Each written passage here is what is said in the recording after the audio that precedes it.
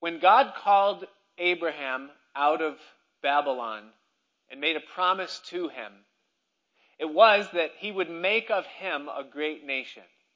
God had plans to take one man who was beyond childbearing years and to, through his seed, bring forth a nation through which he would bring the Messiah into the world. And so it would be through the line of Isaac and then Jacob and his 12 sons, and then their subsequent sojourning in Egypt, that God would begin to build what would become the nation of Israel.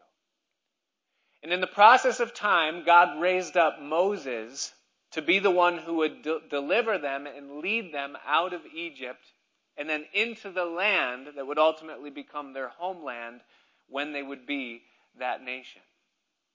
And through Moses, God gave them the law. Not just the 10 Commandments, which would be the moral standard through which they were called to live, but also the constitution of what the nation would ultimately become. 613 laws in different sectors that would make up the standard of who they were and what they were to do and to be. And in giving them the law, God, through Moses, also gave to them an ultimatum. His desire was to put his blessing upon the nation of Israel. But he told the nation that if they wanted to enjoy the fullness of God's blessing, that it would require that they walk in obedience. He said, you've got to keep my words if you expect to abide within my blessing. And then God said, but if you choose not to, then not only will that be your demise, but it will end in your destruction. And the glory that I've ordained your nation to be and the light that I've called it to shine forth into the rest of the world will perish should you choose to decline and to disobey. And so God built that nation, and they came into the promised land. And they saw their height in the days of David and then his son Solomon, and they built the temple, and the glory of God fell upon it. And the glory of Israel at their apex exceeded the glory of any other kingdom at any other day for wealth and for influence and for might and for safety and for defense and for produce and for fruitfulness as a country. They were everything that God promised them to be. But after the days of Solomon, the kingdom split. The tribe of Judah, which was the tribe of David, and that would ultimately become the tribe through which Messiah would come, they remained in the south with Jerusalem as their capital. But the northern 10 tribes split off and made their capital in Samaria. And through that northern kingdom that is called Israel, as we move through the kings, the root of idolatry and apostasy began within the land. The first king of that northern kingdom, Jeroboam, set up 2 golden calves, one at Bethel, middle of the land, and one in Dan, way up in the north. And they became a stumbling block to Israel, and they began turning away from the Lord and following the path that Moses told them would ultimately lead to their demise. Well, in our study tonight, 750 years on the other side of that Exodus, when Moses led them out from bondage in Egypt, we see and experience through them and through this text the death of the northern kingdom of Israel. Now, people often ask the question, is the United States pictured anywhere in Bible prophecy? Does the Bible look forward to the times of our nation being birthed and through our existence, and what part do we play in God's plan even into the last days? And there's really no clear answer to that question of where does the United States fit into prophecy. There's no clear place where you can point and say, this absolutely is the USA. Some have tried. There are some scriptures that maybe indicate or give a clue, but we don't know absolutely for sure. But where the United States is seen the most clearly in Scripture is as a reflection of the nation of Israel. In that, we are both, the USA and Israel, nations that have been established by God and that were directed by a constitution that was founded upon the Word of God. For Israel, that was literal, because Moses gave them, literally, the Word of God as their constitution. For us, it was founded upon the principles of the Word of God, and being a people of God that are submitted to God and that desire to honor God. And no other nation besides Israel in the history of the world has been founded upon that principle or upon that truth. And thus, when we look at Israel's history from their inception all the way through to their demise, we can trace the footsteps of our nation as well, and that we were founded the same way. But the same ultimatum that Israel had, that would they continually depend upon God and walk in obedience to Him, and that would result in either their success or their failure. So also with the United States of America, founded upon godly principles, founded in dependence upon God. But will we continue in that dependence? And what happens if we don't? And certainly we followed the course of Israel, and thus what we see in tonight's Bible study serves as a warning for us as to where our nation indeed is heading if we continue on the course that we're on, walking away from God. And thus I forewarn you that perhaps tonight's study a little bit heavy as we consider and see the things that they went through. But at the same time that it's heavy, it also brings to me a glimmer of hope. Because God promises that He's going to be faithful to His people. God says that He's going to honor those that honor Him. And thus, if we place ourselves in a place of dependence and obedience, then we can stand even in dark days that might be ahead for our country, as we see what God does and how He deals with those nations. So tonight, 2 chapters. Chapter 16 deals with Judah in the south, a king by the name of Ahaz. And then chapter 17 deals with Israel and Hoshea, the last king of Israel. And then we see the death of the northern kingdom. And then after this, it gets a whole lot clearer because we aren't bouncing back and forth between the north and the south. After tonight, there is no more north. And so the cast of characters for tonight's Bible study. First of all, we have Ahaz, this new king of Judah, a descendant of David and the son of Uzziah and the son of Jotham that we studied last week. Second cast or character in our cast is a king by the name of Rezin, R-E-Z-I-N. He is the king of Syria in the days of Ahaz. The third is a king named Pekah, and he is the king of Israel during the reign of Ahaz, the second to last king that they will have, and he'll be in an alliance with Rezin, the king of Syria. The fourth, a man named Tiglath-Pileser. He is the king of Assyria, a people group and a nation that we haven't really become too acquainted with thus far in our study, but they become the dominant powerhouse of the nations in that day, and they were the dominant empire until they were absorbed by Nebuchadnezzar and the Babylonians. Assyria is present-day Iran. And it was the same people then as that are there now. And so Tiglath-Pileser, the king of Assyria, he'll come into the story. And then his successor, Shalmaneser, and then, of course, Hoshea, who's the last king of Israel. Now, at this point in our study of Kings, if you were to read the first 10 chapters of Isaiah, then you would be current with the times that we are in. This is the season when the prophet Isaiah is brought onto the scene. And as you read the first 10 chapters, what you catch is a glimpse of what God saw and what was going on in the soul of the nation and the people at this time. And some of the events that we'll look at in our text tonight are addressed in that chapter, and we'll reference some of those as we go through. Also, you could read the prophet Amos, one of the minor prophets, Amos. And Amos really gives, in his prophecy, a clear picture of the conditions of the culture. And so you get a real intimate view of what was going on in a way that Kings doesn't take the time to develop. And then Micah as well, the prophet Micah, and also the prophet Hosea. And some of you know what the prophet Hosea is all about. And really, Hosea is a reflection of God's heart during this time. How does God feel about the course that the nation is going in? It's a beautiful picture of God's love, God's patience, and God's desire to redeem them and restore them and not to see them destroyed. The Bible says that God takes no pleasure in the death of the wicked, but that the wicked should turn from his wicked ways and live. That's God's heart and God's desire, and it's seen clearly through the prophet Hosea. And so all of those books are concurrent with this time, God rising up those prophets because of the condition of the nation and God's desire to see them turn back to him. And so chapter 16, verse 1, deals with Ahaz, king of Judah.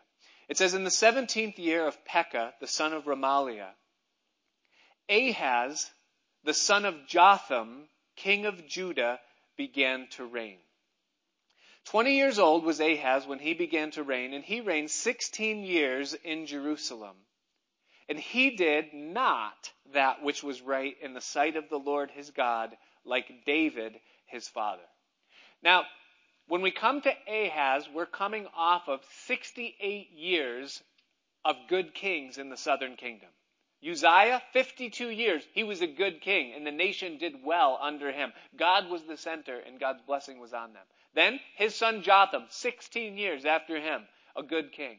And now, Ahaz comes on the scene, and he does not follow in the footsteps of Jotham or of Uzziah. And so it says in verse 3 that he walked in the way of the kings of Israel, the northern kingdom, yea, and he made his son to pass through the fire. Now that's a reference to the god Molech, the false god who would be heated up, and they would literally burn their children to death on the arms of Moloch, believing that Moloch would somehow put a blessing upon their life or a fruitfulness upon their family should they sacrifice their sons or their daughters to him. And so he did that. He partook of that infanticide that was such an abomination to the heart of God in those days. And so he made his son pass through the fire according to the abominations of the heathen, whom the Lord cast out from before the children of Israel.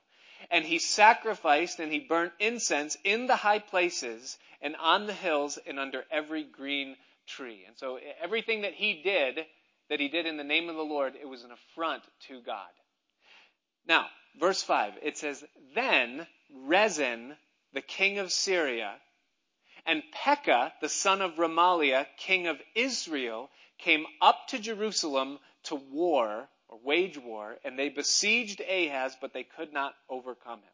Now, when you read in 2 Chronicles chapter 28, which is the parallel passage that gives what was going on in this days, it uses the word wherefore, not then. So if you look at verse 5 at the beginning where it says then Rezin, in Chronicles it says wherefore.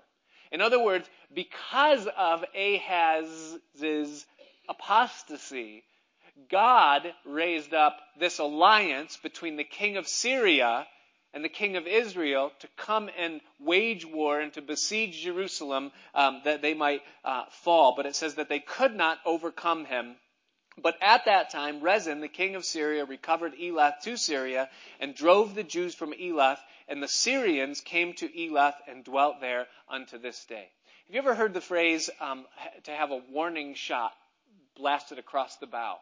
And the reference is to that you're sailing and you're sailing into dangerous waters or enemy territory, and rather than just sink the ship with the first shot, an enemy, vessel or landmass will fire a warning shot across the bow of that ship, close enough to get the attention of those that are on the ship to warn them that they need to turn around.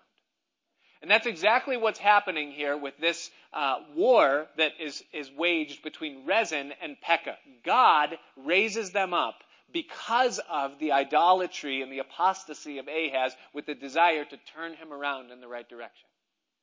Now, although they did not take Jerusalem at this time, Jerusalem suffered an incredible loss. There was 120 soldiers that were killed, 120,000 soldiers that were killed in this battle. There were 200,000 regular citizens that were carried away captive out of Jerusalem into the northern kingdom, and they were let go again because a prophet came and warned them and said, you guys are, you're messing with God's people, you better not do that, and you are God's people, so you better listen, and they did. So they let them go. But in this, Ahaz also lost a son. He lost his vice president, and he lost his chief of staff. And so the cannonball was flying pretty close to the deck, if you would. And a few people got taken out by it along the way. Now, at that time, God sent the prophet Isaiah to give a warning to Ahaz concerning this. And it's in chapter 7, and you could read just the first 9 verses on your own of chapter 7, and it tells you the warning that Isaiah brought to him.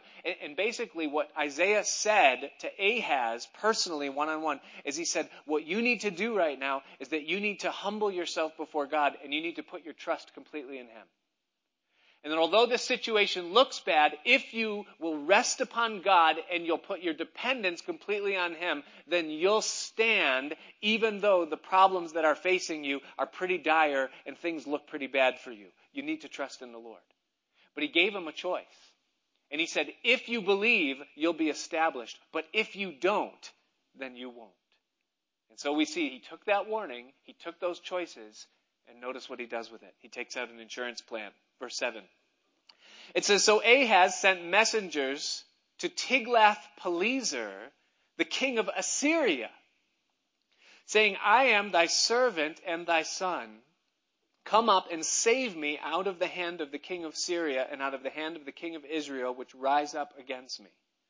And Ahaz took the silver and the gold that was found in the house of the Lord and in the treasures of the king's house, and he sent it for a present, or as kind of a tax payment, if you would, to the king of Assyria. And the king of Assyria hearkened unto him, for the king of Assyria went up against Damascus, which was the capital of Syria, and he took it.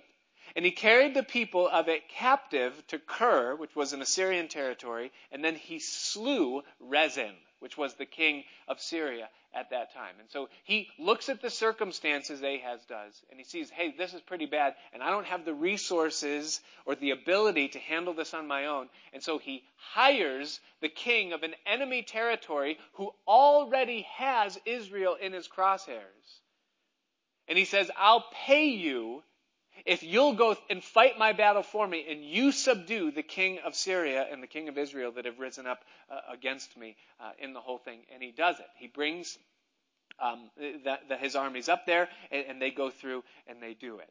And so he takes out this insurance policy, and all he does in this is that he chooses, amongst all of his own options, he chooses the option that's going to buy him the most time. And that's really all he is going to gain from this. Because he already knows that the king of Assyria wants to take Israel down. But he figures that if he just pays the guy off for a while, he'll be able to buy himself the time that he needs to either have a miracle take place or to come up with a way to somehow beat them back. But in the meantime, he's going to have to pay an incredible tax levy in order to try to stave off the threats that come from him. Now listen, complex problems bring complex situations that exceed our personal resources. And that's true in every area of life. And so when you have complex problems, you really only have 2 choices. You can either turn to God, who there is no problem too complex for him, or you can just begin to try things. And oftentimes, the human response in complex situations is just to try things. Well, this thing's way beyond what I can wrap my mind or my resources around, so I'm just going to do something to try to kick the can down the road or figure out a way to try to do this. And the choice that was put before Ahaz is take this to God on the one hand and let him work it out, or try things. And he chose to try things. That's what he did. Now, we as a country, we face very complex problems in the day that we live in. When we look at the economic sphere and the things that are facing us as a country economically, when we look at the stage of politics and the complexity and the corruption that exists in the political sphere in the days and times that we live in, when we look at the moral climate of the days that we live in, the only thing that you can come to is that these problems are complex. And that any human solution that you would try to bring to any one of those sectors where there are these problems, none of those things really solve the problem. They might fix it for a while or put a patch on it or a Band-Aid or make it look good, but it doesn't solve the problems that we have. There's only one that can solve the problems that we have, and that's God. And the only way that our country is going to see solution to the problems that we have on any one of those scales is when our country wakes up and turns back to God and says, God, we have messed this thing up. Can you fix this? And God says that when a people and when a nation do that, that he's more than willing to do what only he can do and to fix it. But that's the only solution that's there. Now, the same thing applies in our own personal lives. We all face personal, complex problems. Problems with marriage. That's complex. Problems with family, or problems with money, or problems with extended family, or problems with relationships, or mental problems, depression, oppression, addictions. We go through all of these things. It's real life, and they're problems that are more complex than what we've been given in our human limitations to deal with. We have two choices. We can either take those things to a God who says, I'm the God of all flesh and nothing is too hard for me. Or we can just throw our own resources at it and just begin to try things to fix the problems that we have. Now, what we do and what we choose to do when we come to those crossroads is going to determine the outcome. If we turn to God, he's more than willing to bring us through. And he says that he's willing and that he will. But if we don't, and we say, well, God, that's, the Bible, this is real life, and I don't think that you can help me with this, and so I've got to do this the world's way. And where you're ultimately going to end up is in a worse situation than you're in presently, and you won't address the problem or fix the problem at all. And so he's faced with this choice. He takes out the insurance policy, but it backfires on him because the price is too high. And when you read it in Chronicles, you realize that even from the very beginning, after giving the first payment, Tiglath-Pileser makes his way into Jerusalem, and he oppresses Ahaz, the king of Syria. And it does not prosper his plan and his desire. And so the result of that is that Ahaz now completely turns his back on God. He is going to just say, okay, God, you didn't help me with my plan. You didn't bless the money that I gave to the king of Assyria, and so forget you. I'm not following you anymore. And he goes completely apostate. Isn't that just like sometimes just like us? God doesn't come through in the thing that we think he should do or handle things in the time frame that we think he should. And so rather than reassess and come back and say, God, where did I go wrong? Or what's the deal? We just turn our back on him. That's what he does. Notice it says in verse 8 or verse 10. It says, and King Ahaz went to Damascus now to meet Tiglath-Pileser, the king of Assyria, and he saw an altar that was at Damascus. And King Ahaz sent to Urijah, the priest, the fashion of the altar and the pattern of it, according to all the workmanship thereof.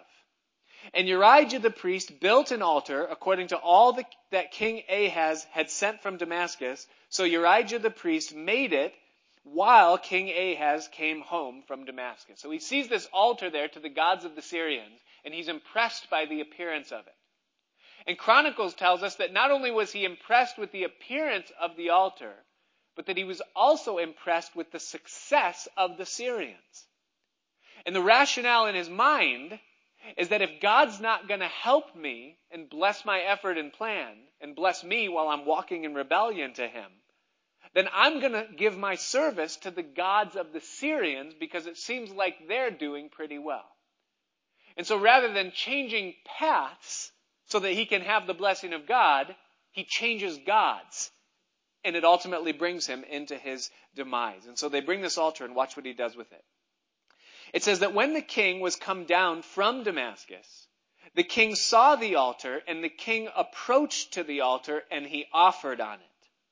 And he burnt his burnt offering and his meat offering, and poured his drink offering, and sprinkled the blood of his peace offerings upon the altar.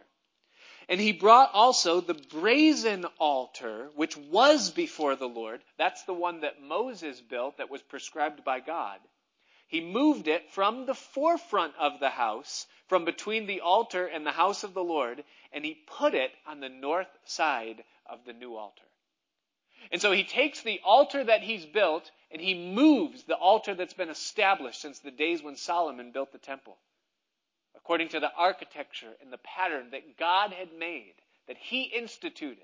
The altar that was to be the epicenter, the central focus of the worship, where the worshiper would bring their sacrifice or their lamb that would be the atonement for their sin.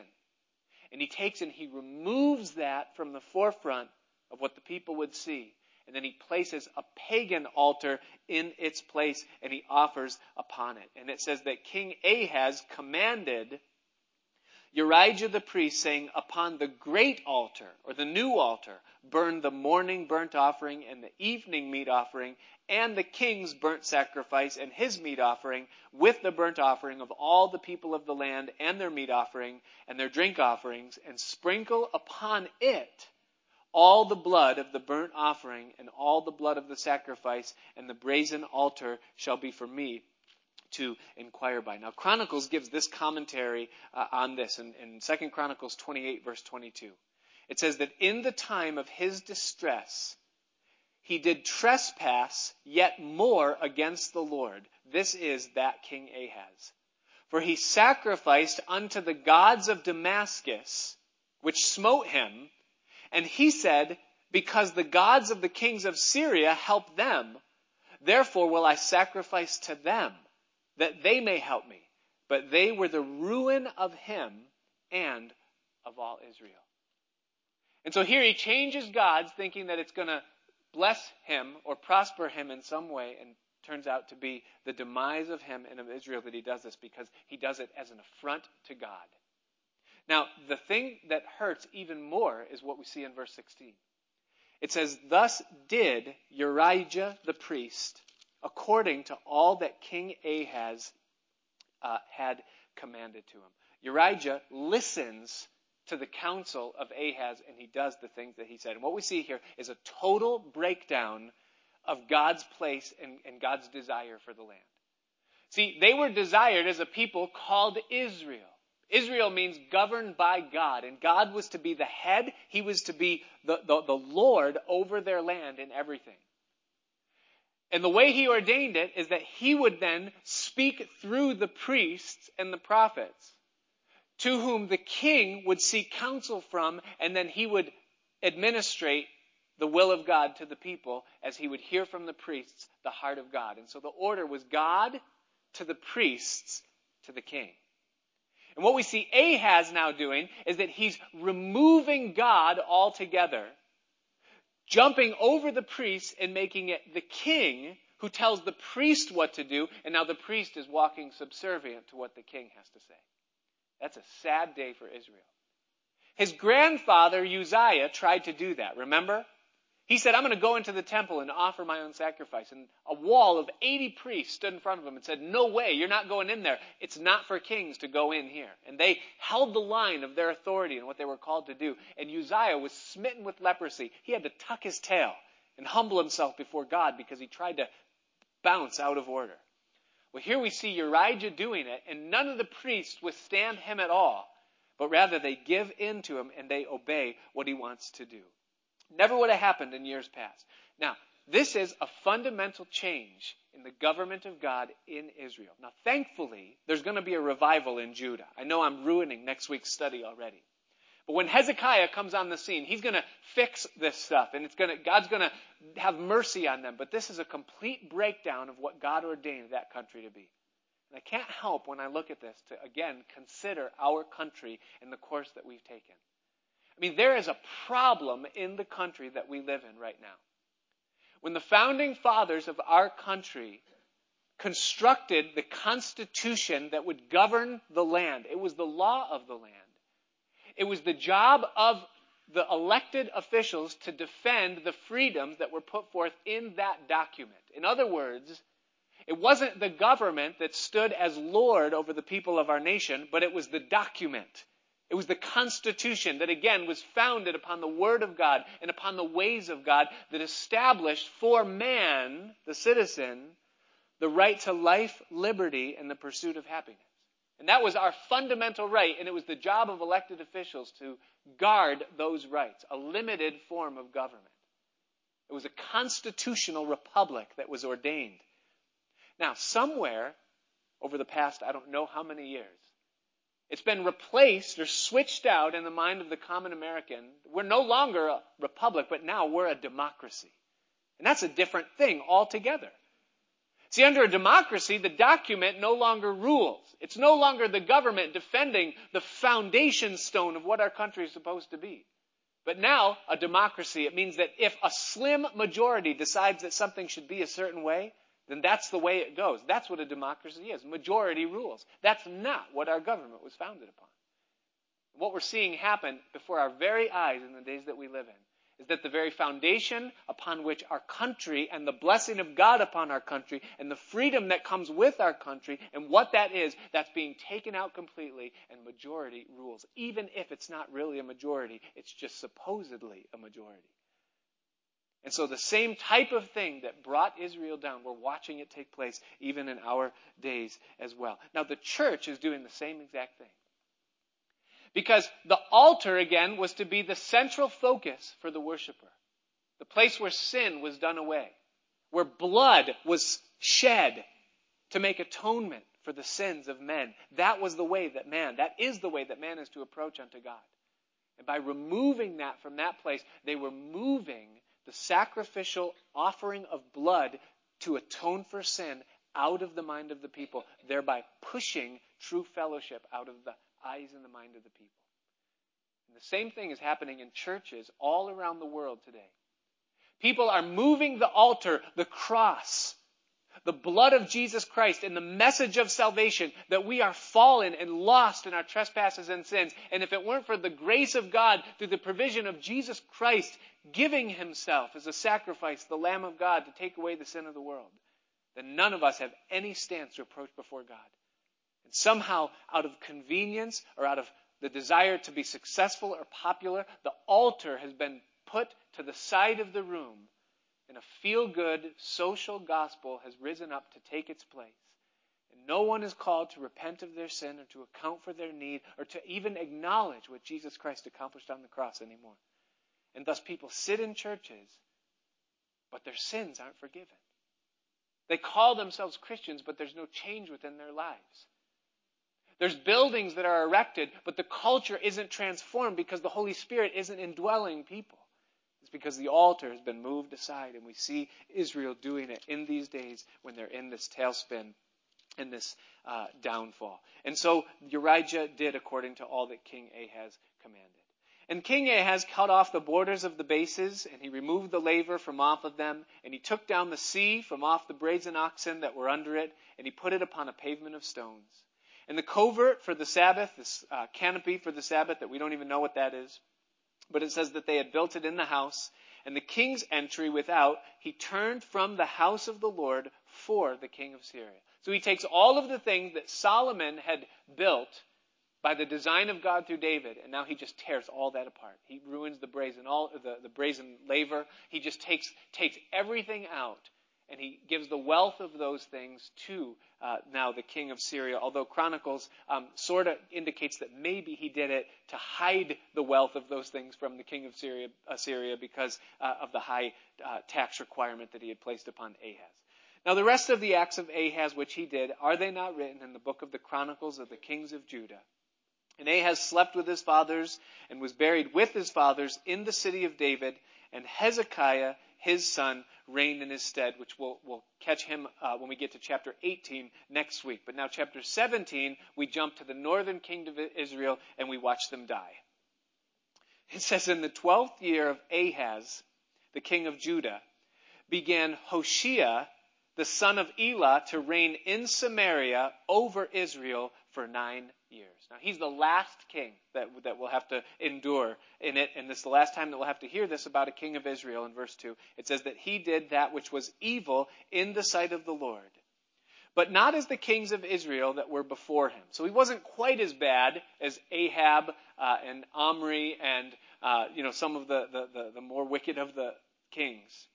And it says that against him came up Shalmaneser, the king of Assyria, so the successor to Tiglath-Pileser. And Hoshea became his servant and gave him presents or paid taxes to him. So the levy that was levied upon Israel in order for them to exist, now he's having to pay it. And this is just common what you would do. I mean, if you, as a head of state, had another nation in your crosshairs and you wanted to take them out, if they offered to pay you to not do that because they knew that they were overpowered, that they couldn't win, then you would be a fool to say no and just go take them. You would milk them for everything you could. So in other words, you want me to not come in and overthrow you, And in the meantime, you'll give me the wages and the work and the effort and everything that your people are working hard for. You'll give that to me. And then, okay, I'll do that. And then I'll let you collapse under the weight of the broken back of your national spirit. And then I'll just come in and take the land after the fact and clean up the spoils after it. Interesting. I mean, nothing like that would ever happen in the world today. I mean, it would never happen that, a king of a nation, let's say like China, would have a country like, say, the United States in its crosshairs and want to take them down. But in the meantime, the United States is falling under the weight of its economic woes and living beyond its means. And its moral compass is shot. And so the United States just says to China, hey, we need a little help, so we'll sell you our treasuries and our bonds.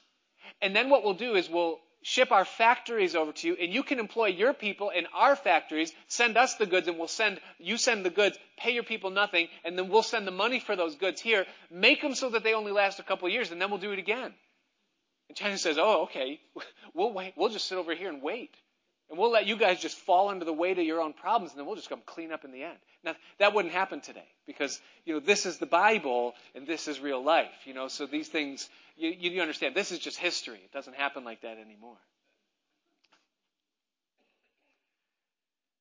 But the king of Assyria, verse 4, this is what happens, watch ultimately, found conspiracy in Hoshea.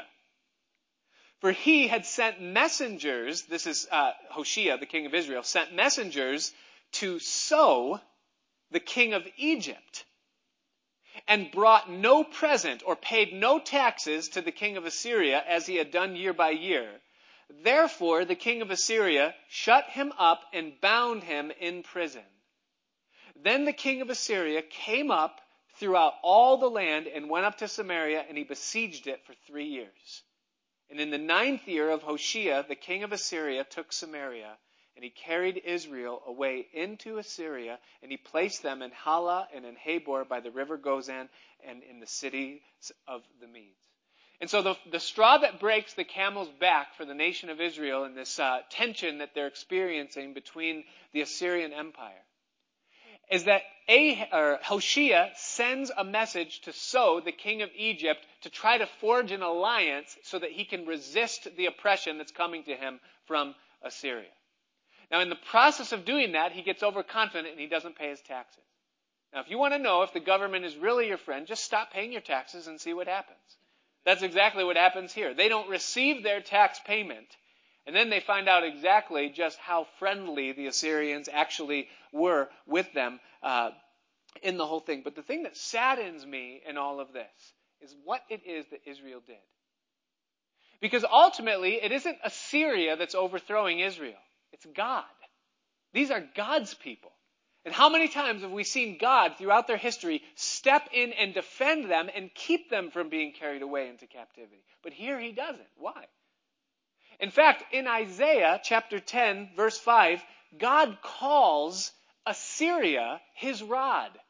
He says, I'm the one that's using Assyria to come through and do this. Why does God do it? Because 750 years before this took place, God, by the hand of Moses, brought his people out of bondage in Egypt. And now they fall into such a place where they're turning back to the place where they've been delivered to seek help to get out of the bondage that they've placed themselves under. That's sad. But how many people do that? God sets them free from something in their life. He sets them free from a life of bondage. And they walk with God for a while, and they get mixed up, and they don't follow his ways, and you see them turn back to the very thing that they've been set free from at some point in their past. It's exactly what Israel does, and it becomes the thing that ultimately brings the northern 10 tribes into captivity. And so the death of the nation, as they return to Egypt for help, they're overthrown by the Assyrians, and they're carried away as captives. Now in verse 7, all the way up through verse 23, God is going to list out before them the charges of why. God always does that. He never just does something without knowing exactly what he's doing and without exactly telling the reasons why. But what it translates to be for you and me is really the autopsy. The nation is dead. What killed them? It says, for so it was that the children of Israel had sinned against the Lord their God, which had brought them up out of the land of Egypt from under the hand of Pharaoh, king of Egypt. And they had, first of all, feared other gods. God's first indictment against them is that they reverenced or put their hope in or their trust in, or they were fearful of the punishment of other gods other than Jehovah God. God says, you've turned away from me in your heart. I've set you free. I showed you my miracles by the hand of Moses. I've provided you for you. I've built you up as a nation. And you have consistently turned your back to fear gods that are not gods.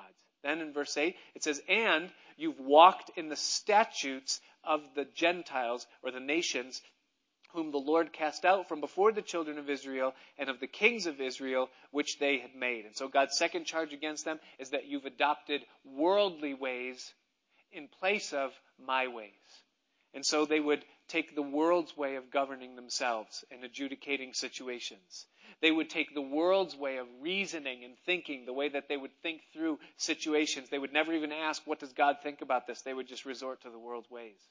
They would go to the world's ways of parenting, not even asking God, how do we do this? How do we raise a family? What did you want a family to be when you first invented it? But they would just go right to Dr. Spock and right to, the psychology books and to what the conventional wisdom is of the day, just the worldly ways. The world's ways of relating to people, the world's ways of justifying behavior. God says, you've forsaken my ways, and you've turned to the ways of the nations whom the Lord cast out. And then in verse 9, and the children of Israel did secretly those things which were not right against the Lord their God, and they built high places in all their cities, from the tower of the watchman to the fenced city. God says, my third indictment or thing against you is that you sinned secretly, thinking that it had no bearing or effect upon your life or the lives of those that lived around you. People think that if God doesn't, or if people don't see the things that I'm doing, or if the things that I'm doing in secret bear no immediate effect on the people around me within my life, then it doesn't even really matter what I'm doing. God doesn't really care, because he only cares if what I'm doing harms someone else. But he doesn't care if there's no immediate effect on it. That's not true. Because what if God says, I'm going to cause the things that I see being done in secret to result in completely unrelated things that are going to take place in the world around you? I would encourage you to read Leviticus chapter 26, the conditions that Moses set before the nation. God said this. He said, if you obey me, I'm going to prosper and bless you, and it's not going to make sense. A and B are not going to make sense to see. People are going to see what you're doing, and they're going to see that the blessing is exponentially beyond what you deserve, and it's not going to make sense to them. But at the same time, if you walk in rebellion to me, and you do secretly those things which I've commanded you not to do, then that's not going to make sense either.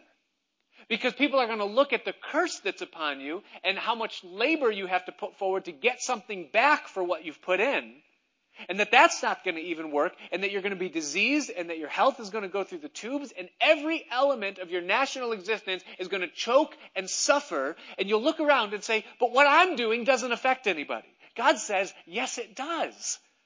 Because I'm going to make those negative things happen when you walk contrary to what I've told you is the right way to go. And so God says, you did it in secret and you thought that it would bear no effect out in the open, but it does bear effect out in the open because God makes it bear effect out in the open. Then he goes on. And he says in verse 10, and they set up for themselves images and groves in every high hill and under every green tree. And these are the high places that we've read about throughout Kings thus far. And what this was is that they were charging themselves sexually. That is, that they were stimulating through artificial means the sexual element of human relations, and they were exploiting it and worshiping under its auspice. Isaiah chapter 57, verse 1. Isaiah says this, and he gives us the light that helps us understand this. He says, the righteous perishes, and no one lays it to heart. And merciful men are taken away, none considering that the righteous is taken away from the evil to come. That's a reference to the rapture, by the way. He shall enter into peace, that's the righteous. They shall enter rest in their beds, each one walking in his uprightness. But draw near hither, you sons of the sorceress, the seed of the adulterer and the whore. Against whom do you sport yourselves or flaunt yourselves? Against whom do you make a wide mouth and draw out the tongue? Are you not children of transgression, a seed of falsehood? Inflaming yourselves, that is, sexually, with idols under every green tree, slaying the children in the valleys under the cliffs of the rocks. Among the smooth stones of the stream is thy portion. They are thy lot. Even to them hast thou poured a drink offering. You have offered a meat offering. Should I receive comfort in these? Upon a lofty and high mountain, the high places, hast thou set thy bed, the place of your sexual activity. Even there wentest thou up to offer sacrifice. Behind the doors also in the posts hast thou set up thy remembrance, for you have discovered or uncovered yourself to another other than me. And you have gone up and you've enlarged your bed and you've made a covenant with them. You loved their bed where you saw it. And so the worship that was taking place within the high places and the idolatry and the idols that they were bowing themselves to served the purpose of inflaming their sex drives, and they were satisfying themselves in that way, and God holds it against them. We live in a very sexually charged society. Did you know that? Did you know that 99.9% of the things that come across the TV set are designed to sexually charge our society? And it should be no surprise when we read the news and we look at, wow, look at all the rape. Look at all the pedophilia.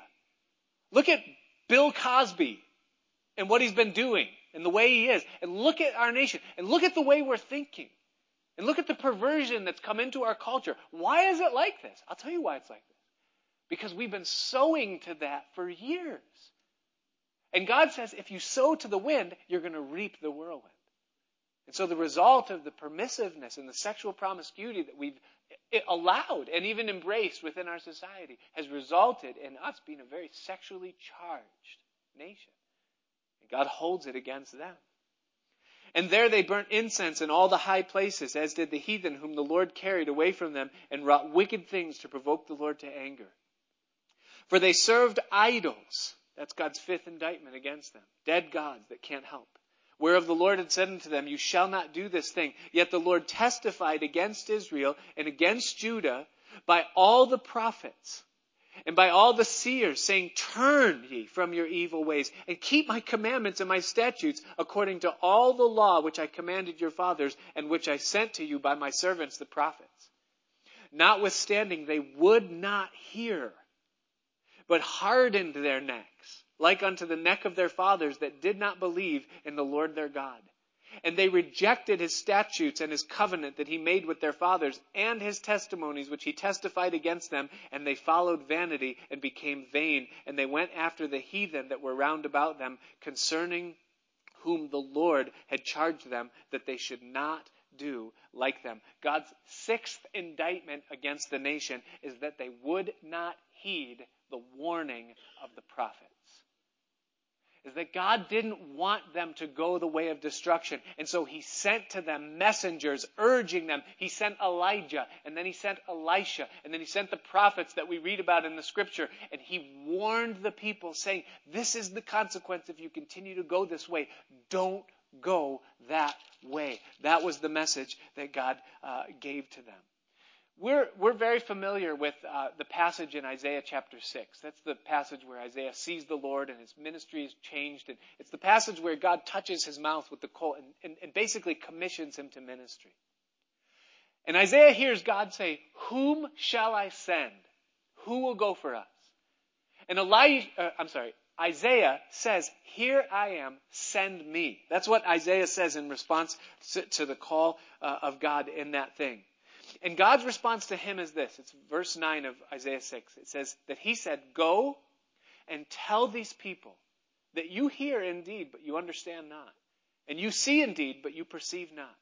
Make the heart of this people fat and make their ears heavy and shut their eyes, lest they see with their eyes and hear with their ears and understand with their heart and convert and be healed. In other words, what God is saying to Isaiah is he's saying, Isaiah, I'm sending you with a message, but they're not going to receive the message that you're bringing. I'm giving you that information ahead of time, that you're going to go and they're not going to listen to what you have to say. They'll understand the words, but they're not going to understand with their heart. They're going to see the vision that you're trying to cast, but they're not going to be able to perceive it, and it won't result in any true transformation within their life. And so Isaiah responds to that call, and he says, then said I, Lord, how long? In other words, how long is it going to be until these people wake up? And God said, until the cities are wasted without inhabitant, and the houses are without man, and the land be utterly desolate. And the Lord has removed men far away, and there be a great forsaking in the midst of the land. In other words, God says they aren't going to listen until they're destroyed. When the day of destruction comes and they're no longer in their land and they're carried off to another place, and then they wake up from there and they say, what in the world happened to us?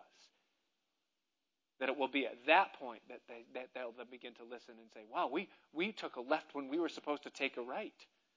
Something went wrong here in this whole thing.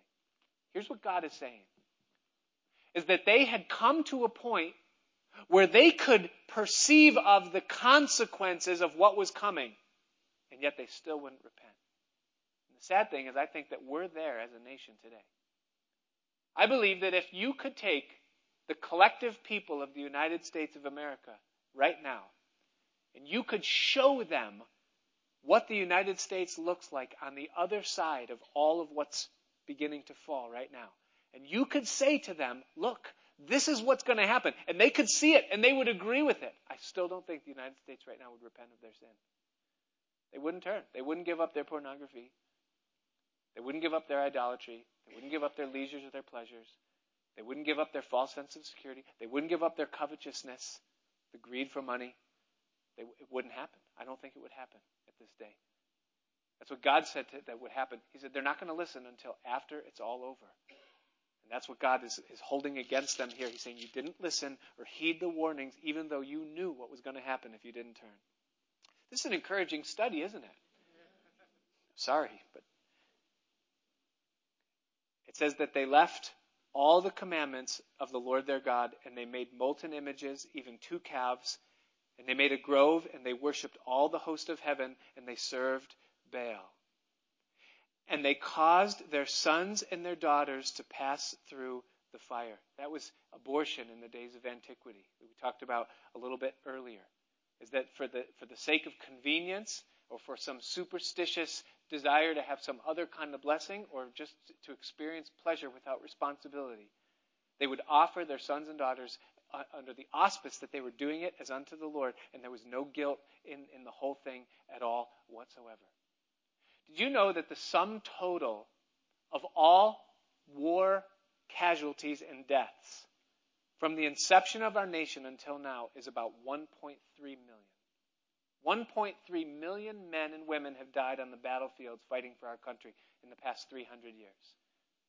In the past 40 years, 57.5 million lives have been taken before they had a chance to make it out of the womb. That's close to 500% more casualties in about 13% of the time.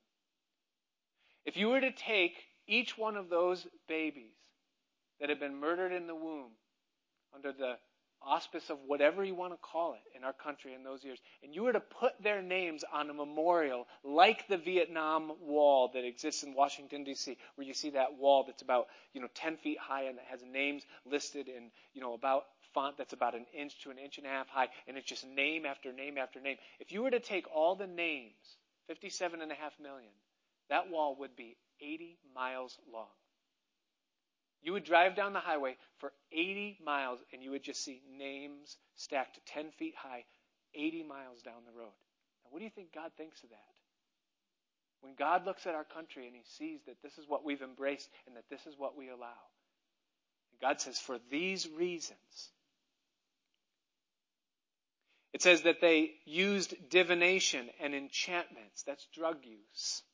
And they sold themselves to do evil in the sight of the Lord to provoke him to anger. And so indictment number 10 is that they sold themselves to do evil. And that is that they gave up their freedom. That's what that means. They sold themselves, and the picture is someone who sells themselves as a slave to another master. And God says, if you don't want to serve me, then you're going to serve the thing that you're giving yourself to. And my indictment against you is that you've removed yourself from the place of freedom. Did you know that freedom is a gift from God? Jesus said, if you continue in my word, you'll be my disciples, and you'll know the truth, and the truth will make you free. Jesus makes people free. Galatians chapter 5, verse 1 says, stand fast in the freedom wherewith you have been set free. God set you free. And do not trade that freedom or be again entangled in a yoke of bondage. In Galatians 5:13 it says, you have been called unto liberty, but don't use that liberty as an occasion to serve your flesh. Freedom is a costly thing, and freedom comes from God, and that's true for a people. It's true for us. Printing up these quotes. I know we're out of time, and don't worry, I'm going to land the plane real soon. But I want to read these to you. This is all from our forefathers. John Quincy Adams. He wrote a letter to his posterity. That's us. And he said, posterity, you will never know how much it has cost my generation to preserve your freedom. I hope you will make good use of it. Thomas Paine said, what we obtain too cheaply, we esteem too lightly. It is dearness only that gives everything its value. Heaven knows how to put a price upon its goods, and it would be strange indeed if so celestial an article as freedom should not be highly rated. John Adams, second President of the United States, at the passing of the Declaration of Independence, said this, to be born free is a privilege. To die free is an awesome responsibility. I am well aware of the toil and the blood and the treasure that it will cost to maintain this declaration and support and defend these states. Yet through all the gloom, I can see the rays of light and glory. I can see that the end is worth more than all the means.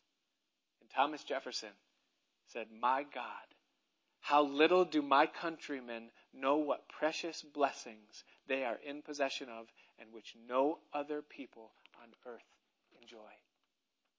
And the freedom that we have, not just the freedom that we have in Christ because we're believers here this evening, but the freedoms that we experience as citizens of the United States have been purchased at a great cost. And God held them accountable for the fact that they let that freedom slip out of their hands in a pursuit for pleasure and to worship other gods and to go their own way.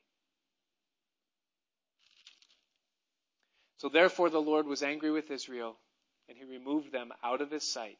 And there was none left but the tribe of Judah only. Now, I have to go on and read verse 19 now, but, it says that the Lord was angry with Israel and he removed them out of his sight. But as soon as he did it, you read in the prophets, he's going, come back, come back. His heart was never to destroy his people. Even after they were in captivity, God's desire, he sent prophets to them there. He sent Ezekiel into captivity, that the hearts of the people would be brought back. It says, also Judah kept not the commandments of the Lord their God, but walked in the statutes of Israel which they made. And the Lord rejected all the seed of Israel and afflicted them, and he delivered them into the hand of spoilers until he had cast them out of his sight. For he rent or tore Israel from the house of David, and they made Jeroboam the son of Nebat the king. And Jeroboam drove Israel from following the Lord and made them sin, a great sin. Isn't it interesting that God mentions Jeroboam at the end? He was the beginning. It was his calves that started the whole thing, and God mentions him at the end. For the children of Israel walked in all the sins of Jeroboam which he did. They departed not from them until the Lord removed Israel out of his sight. As he had said by all his servants the prophets, so was Israel carried away out of their own land to Assyria unto this day. I was going to just summarize verses 24 to the end anyways, but I don't even have time to do that. So we'll pick up with those verses next time because they're very interesting verses into the origins of the Samaritan peoples from the New Testament and all of it. And so we close with the death of a nation and its autopsy. Now, the question, and the worship team can come. You sat back down. No, you can come. The question is, how do we solve the problems that we see in our world as we overlay our nation and look at it through the lens of God's nation, Israel? Well, we heard in our study tonight, didn't we? The complex problems can be solved one of two ways. You can assess and you can take account and stock and come up with all the best ideas and pool your resources. Or you can take complex problems to a mighty God. And you say, God, nothing is too hard for you. And as you look at the nation that we live in, and as we read the things that you held against Israel, and that we see in our own nation and in our own world and in our own houses sometimes, the things that you took them out for, God, would you forgive us? And God, is there any way that you can work in our nation and in our land again? And God says, if my people that are called by my name will humble themselves and pray and turn from their wicked ways, then I will hear from heaven and I will come and heal their land. Father, we thank you tonight, Lord, for the word of God. And as we stand, as we sit on this side of history, and as we recognize the problems facing our world and the intensity of what they will cost if we continue on the path that we're on, Lord, we're asking tonight that you would give us revival. Lord, we're asking that you would give us wisdom and understanding and a heart that's broken for the sins of our people. Lord, that you would wake us up to the heights from which we've fallen. And that we would repent, Lord, first from our own sins and then from the sins of the nation. And Lord, that we'd find ourselves on the right side of your judgment. That when it comes, Lord, we might say that you were just, but that we've obtained mercy because of the cross and the blood of Christ.